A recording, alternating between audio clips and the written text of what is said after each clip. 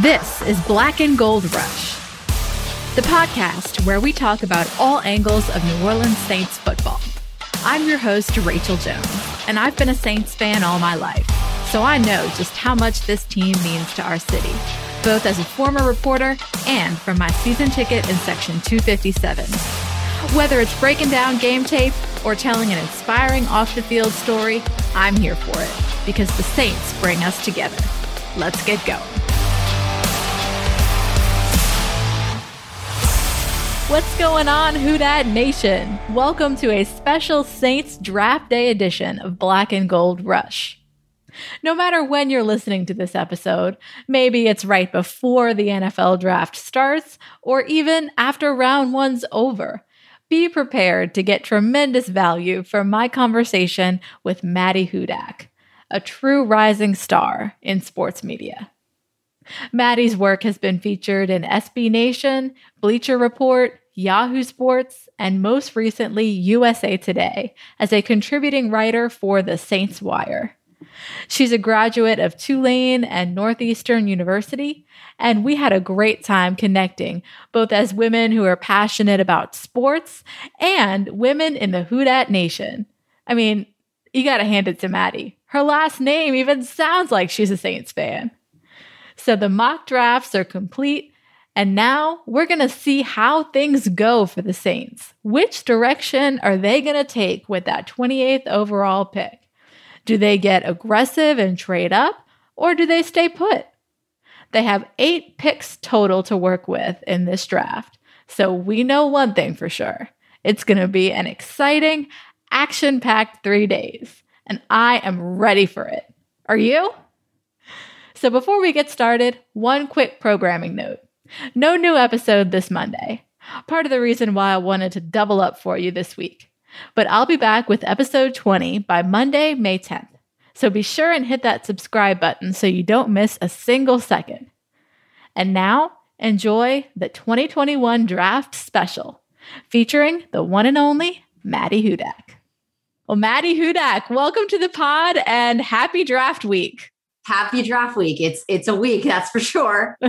Absolutely. Well, yeah, just to take our listeners behind the scenes a little bit, this is actually our second time recording. We had a little technical issue first time around. So we are just loving the Who Dat draft spirit so much. We thought we would relive it one more time. So obviously we are going to dig into your mock drafts that you have been immersed in, predict where the Saints are going to go at pick 28. Is it cornerback? Is it linebacker? Somewhere completely different? We're going to dig into all the buzz. But first, Maddie, I'd love for you to give a glimpse of what first sparked your interest in Saints football. Sure. And I didn't mention this the first time. And I just to point it out, my last name being Hudak kind of gave me an immediate Hudak connection there. So that was definitely always like an homage back there. But I'm originally from the Bay Area. I was born in San Mateo, which actually so were Tom Brady and Sean Payton. So very random group of people. Never was a 49ers fan. My dad is from Cleveland. My mom is from New Orleans, and her side of the family, she was born and raised there. And my dad didn't fight her that much for, the rights to my team fandom. Okay. So I quickly became a Saints fan. And then that really strengthened after Katrina, when I came down with my mom in December of 2005. We did some volunteering at a dog shelter, which I really enjoyed, and handing out school supplies and just really getting, I was in 6th grade, so I didn't really understand the magnitude of what was going on, but I could read the reactions of my mom and know how devastating that was. And so then to kind of watch her journey through seeing, the Saints kind of resurge and that blocked punt from Steve Gleason and then their run to the Super Bowl. I'll never forget when that Miami game that year where they had that insane comeback, it kind of just popped on our TV at one point and heard my mom scream in the other room. And we're like, oh my God, the Saints are actually coming back. They're still going with this undefeated season. And so that really got me into the Saints. And then on the, just getting into football in general, being an only child, I found that my dad, I played soccer growing up. And so he was my soccer coach and he really got into coaching, even though he wasn't ever a soccer player. He read a lot of books. he's a very, like research fundamentals guy. So he's always interested in the mental side of things.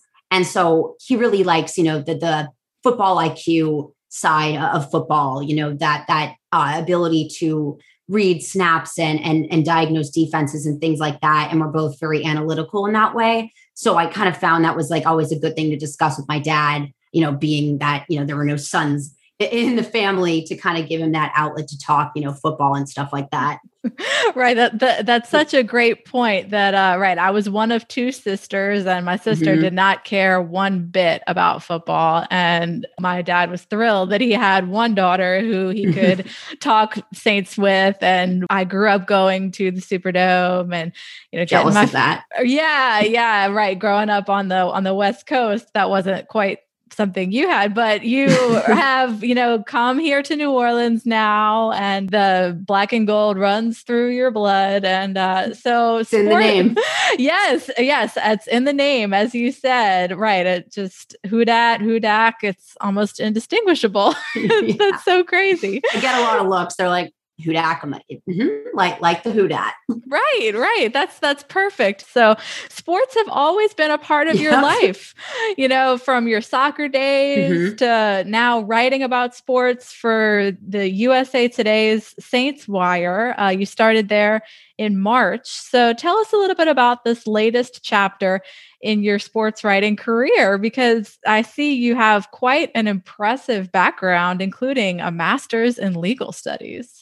Yeah. So if nothing else, I would like to kind of serve as a tale of A, it's never too late to change your mind on what you want to do. And B, if you think you have an idea of what the 5 years out of your college experience are going to look like, please don't have that set in stone, because the chances are it's not going to work out that way. This is my fourth career path. I have 2 degrees. I originally went into psychology, then I segued into the law. And then kind of surreptitiously during the pandemic last year, I got laid off from my legal job, and I had been writing at the time for Canal Street Chronicles with SB Nation.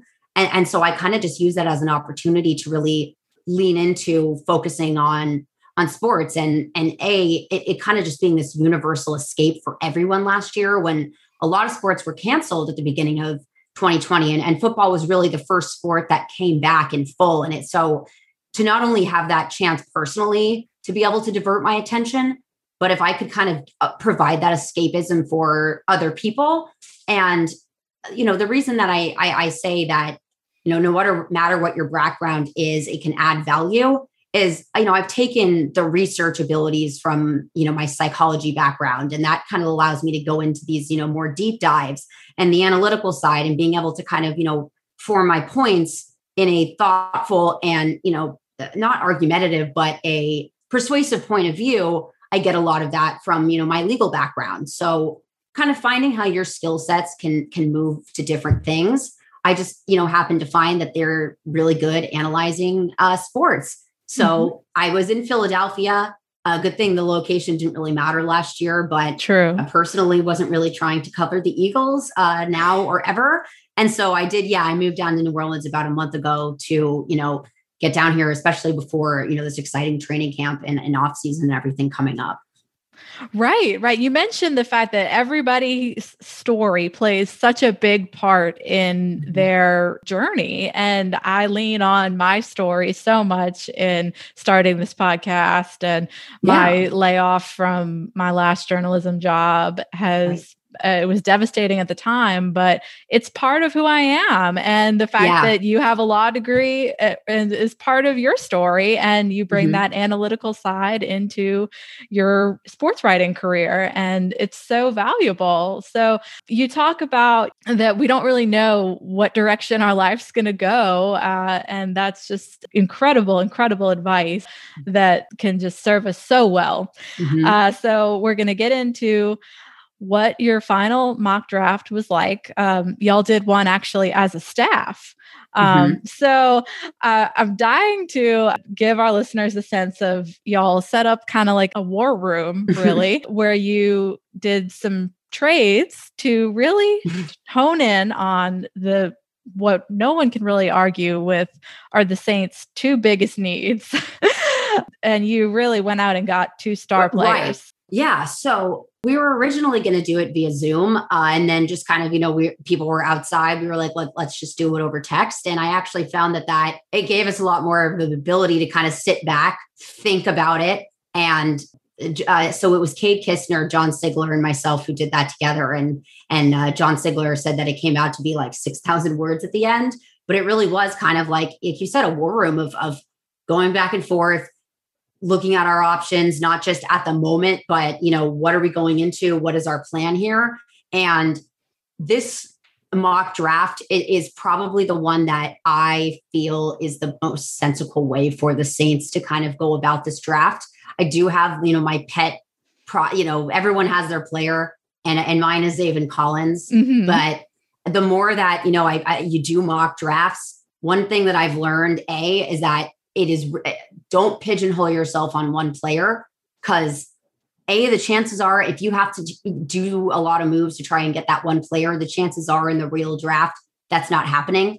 But as much as you might like someone, your team might not value them in the same way, but it really is just dependent on, what approach that team is going to take. And everyone is kind of, the Saints have kind of almost perfected a draft approach under Jeff Ireland, since he took over and really had control of the draft. His first year was 2017, as we know, was one of the best, if not best drafts, in NFL history.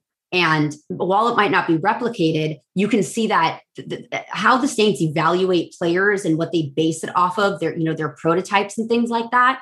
They rarely make exceptions. When they do, it's, for a good reason. But they find that those intangibles are invaluable, and you can teach things like technique.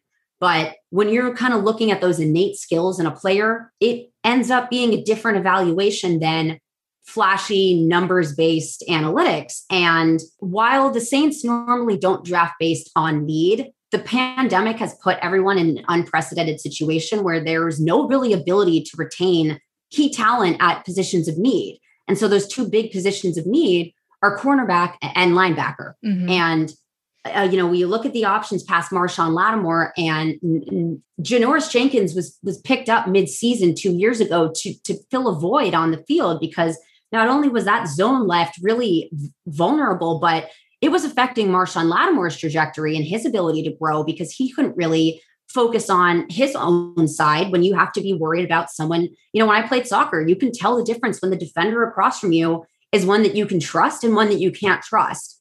And so when we saw him kind of get Janoris Jenkins, he got to kind of go into his own, play closer to the line of scrimmage, and really become, grow into this player. So I would hate to see him regress. And then the Saints rarely make midseason trades. And that Quan Alexander one was a very impactful signing that I think was very key to that late season run. And now not only have they lost Quan, but they've lost the backup in Alex Anzalone. Mm-hmm. I wouldn't rule it out to see them signing Quan to some, vet minimum to have on there, but we don't even have that option at cornerback.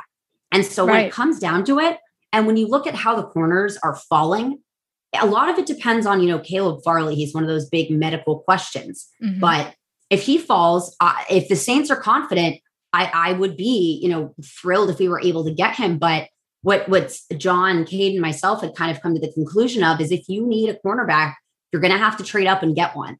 Yeah. So y'all traded up. Y'all were aggressive, and y'all traded up to get Greg Newsome II at number 15. So he would be an awesome get for the Saints. Clearly a position of need, because if you look, like you said, at cornerback, Marshawn Lattimore, and there's really no premier player at both cornerback and at linebacker. There's Demario Davis and no one really. I mean, Zach Bond, we don't know what kind of role he's going to play next season, so. Well, the thing with Zach Bond too, and I think this applies to Cesar Ruiz as well, is that offseason, the loss of that offseason OTAs and preseason last year, especially someone like Zach Bond, who before, we were talking about the prototypes and the exceptions. He was one of those exceptions because he's undersized for what they would normally take at linebacker, but I think they saw some traits in him that they could kind of unlock. And he's very good at getting to the quarterback.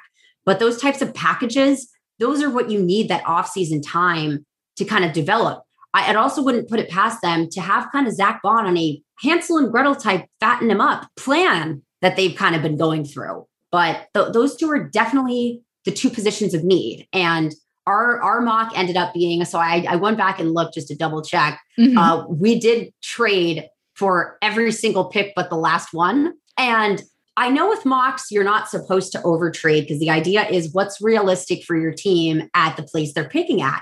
But if you're a Saints fan, you have to know that the Saints do not ever have a set place that they're picking.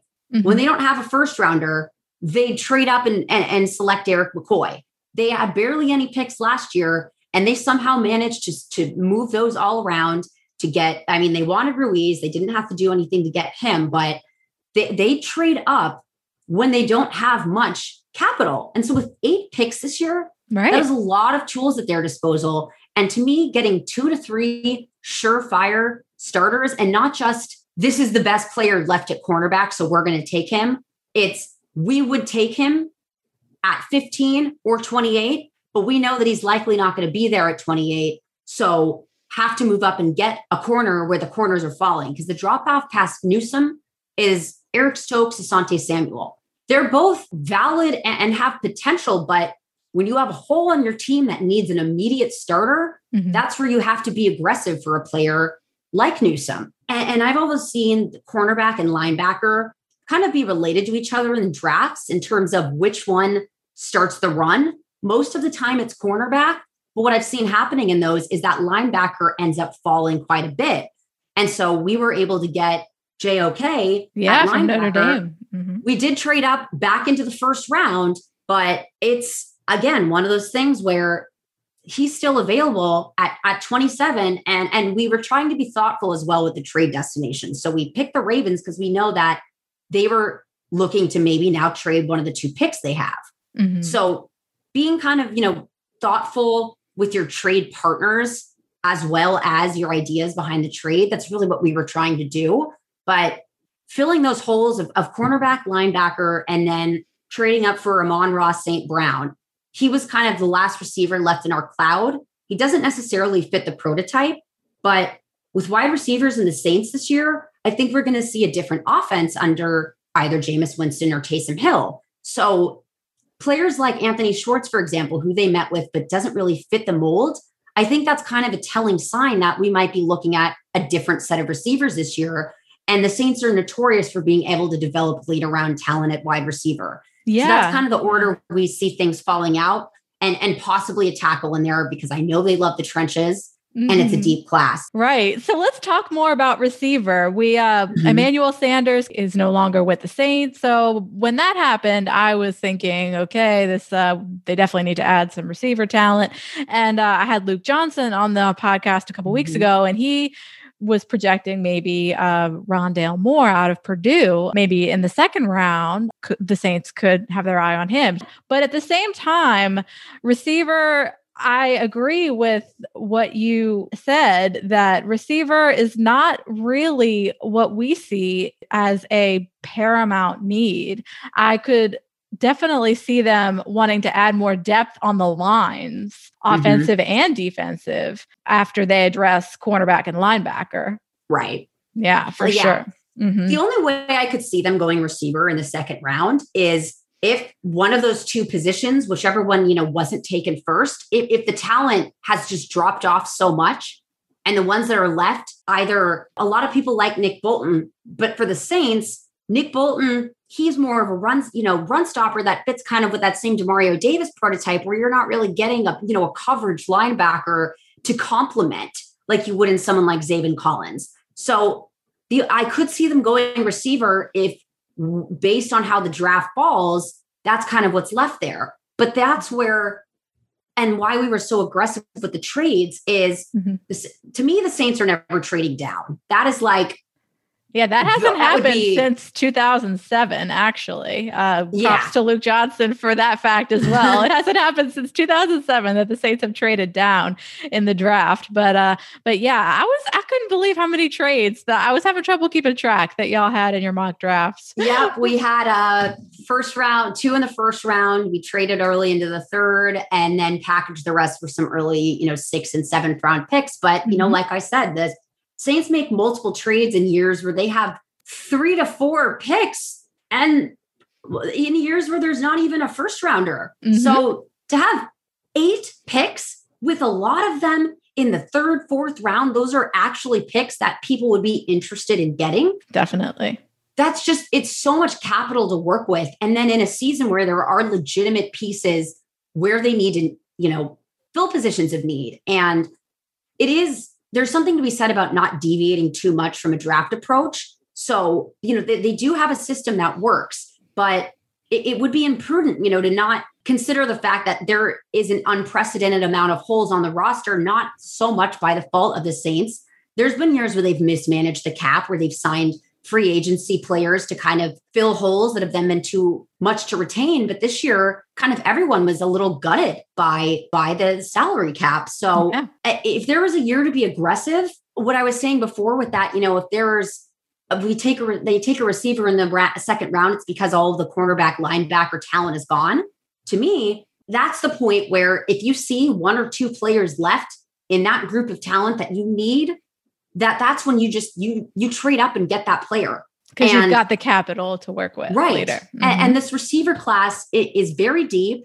There are I've seen a lot of receivers linked with the Saints. And like I said, I think it's, at least for me, I feel that it's hard to definitively predict, what players fit the new Saints scheme because of the changing of the tide at quarterback. Wow, so much to think about. It's a great point. I just had Randy Mueller on the episode of Black and Gold Rush that published this past Monday, and he said that teams have their evaluations finished by January and February. So when he was a GM, he always valued the coach's input, but the thing that he always said separated the great teams from the run-of-the-mill teams was how they targeted players that fit their schemes. And when you mentioned the 2017 draft class, the Saints did that so well. So with that said, Maddie, I'd love for you to talk about the player that one of the players that you really like. You mentioned him earlier, Zaven Collins at linebacker, in addition to JOK. But Zaven Collins has some rare coverage ability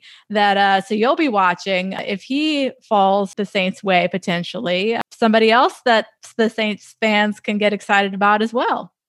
Yeah. So, and what I took stock in is when I was really looking into Zaven Collins, I found an interview back, from maybe early March, where he said that he had one of his big, substantial interviews with the Saints. And they really went through coverage schemes, and it was this really in-depth interview. And I, to my knowledge, they've met with him quite a few times, but that really tipped me off. And he was the first player where I really, delved into a more scouting brain and did an actual film study on him.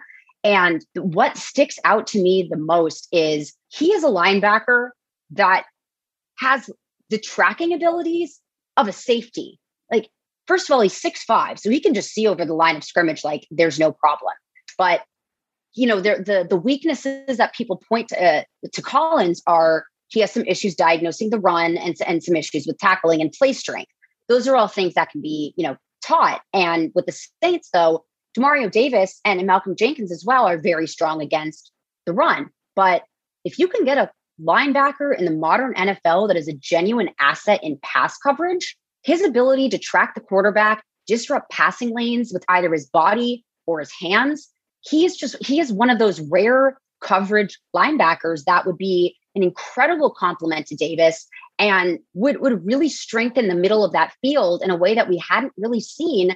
And it wasn't even like, I didn't know what the team was missing until they got Quan Alexander. And it was like, wow, this is actually what a lethal linebacker tandem can look like. So yeah, if I could have my dream pick and it still included a cornerback, then it would be, Zaven Collins. But that early trade we made up for JOK, I've seen JOK go a lot earlier than Zaven Collins in a lot of drafts. So my hope there could be a scenario where Collins is still available. And I had the Baltimore Ravens as a possible destination for him, which is why in one of my earlier mocks, I had traded with Pittsburgh for Zaven Collins because I knew they were not, likely targeting him. And I was too afraid of Cleveland and Baltimore.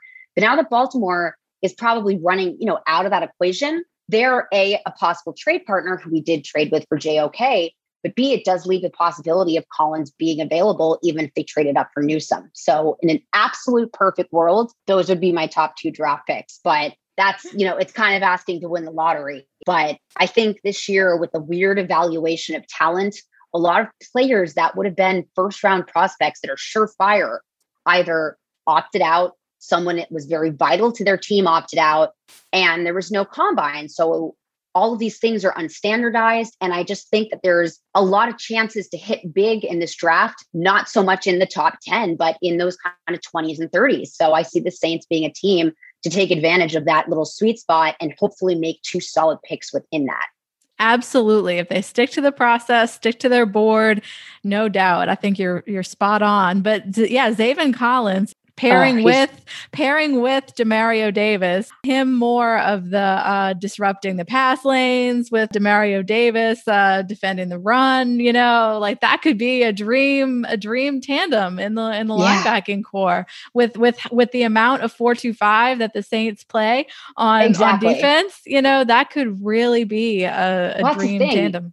Yeah, when I read like on the scheme fits for Zaven Collins, a lot of them are, trying to fit him into a 3-4 and a 4-3 and stuff like that. But he just seems to fit so perfectly in a 4-2-5 with the Saints. Mm-hmm. So the fit is just so great. And like I said, if you can get 2 linebackers that have very strong instincts in separate areas, it's that really strengthens that middle of the field in a way that I haven't really seen in my lifetime, except for a small blip of last season. Yeah. So we know who Maddie Hudak's draft crush is officially. So one last draft question. What is something that if it happened in the draft, it would totally surprise you?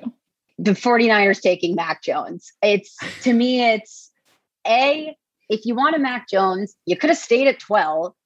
Or you could have just stayed with Jimmy Garoppolo, who is an advanced version of Mac Jones, or you could try to develop CJ Beathard. But to me, Mac Jones's ceiling is he's a non-athletic, accurate pocket passer. As we've seen the NFL start to kind of change towards this mobile quarterback, they've kind of found that the sweet spot, it's not so much, the Cam Newton, rush first, throw second type. It's the Russell Wilson, Patrick Mahomes, Kyler Murray kind of way that they use their feet as a tool and not as, their first point of attack to operate behind offensive lines. And especially with the 49ers having issues with their offensive line and Jimmy Garoppolo largely being impacted by that, it doesn't really make sense to me to continue. It almost seems like, it's one thing if you already have someone who's a non-athletic pocket passer, but the way the NFL is moving to draft someone that's almost kind of outdated with a hopeful ceiling of having the cognitive ability of Drew Brees, where he can read defenses pre-snap, fit it in those perfect lanes. That's what you're hoping to get out of Mac Jones. So if he doesn't get there, then that's not a good pick. But, if you pick someone who's mobile, that's where the direction of the NFL is headed, you could fix the accuracy. You can fix those types of things. But having that skill set, that's a lot of the reason why guys get hurt behind the O-line if it's not that great, is because they can't get out of it. So if you've traded up to number 3 and you have your pick of the quarterback litter, it has to be Trey Lance or Justin Fields for me. And with Trey Lance, it makes a lot of sense if they're going to keep Garoppolo to give him that year to help him develop. But I know everyone is saying they're linking the 49ers to Mac Jones. I flat out refuse to believe it. And I will be live on draft night. So I will have to censor myself accordingly and pray for my friends in the Bay Area as I know that's not what they want to do either. Wow. Yeah. So we're going to see, we could see as many as 5 quarterbacks taken, right off the bat. It is going to be one unpredictable draft night for sure, starting on Thursday tonight, when many of y'all are listening. So on that note, Maddie, we're going to get into our final segment, the random round, quick questions and quick answers to close out the pod. So first question, what is a sports venue you have not been to that you would love to visit? So I gave an answer the last time, and now I'm almost wondering if I'm going to change my mind. No, I'm going to stick with it just because, Canton, Hall of Fame. Also with my dad being, Browns fan, Ohio.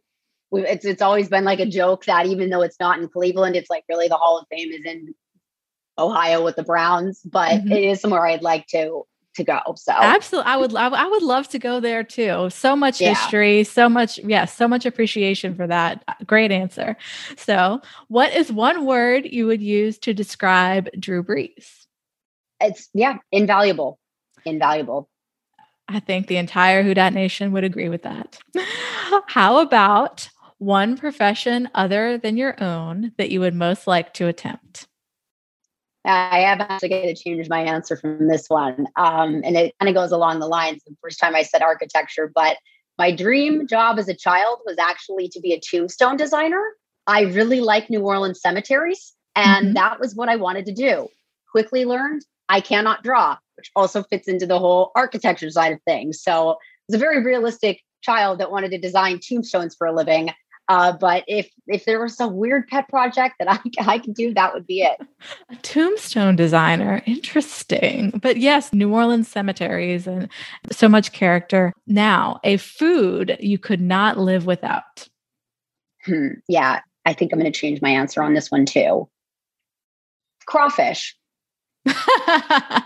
Love that. First thing I had when I moved back here, and we used to have it flown out to California when I was a kid and purge them with salt in the front yard. So that's definitely it.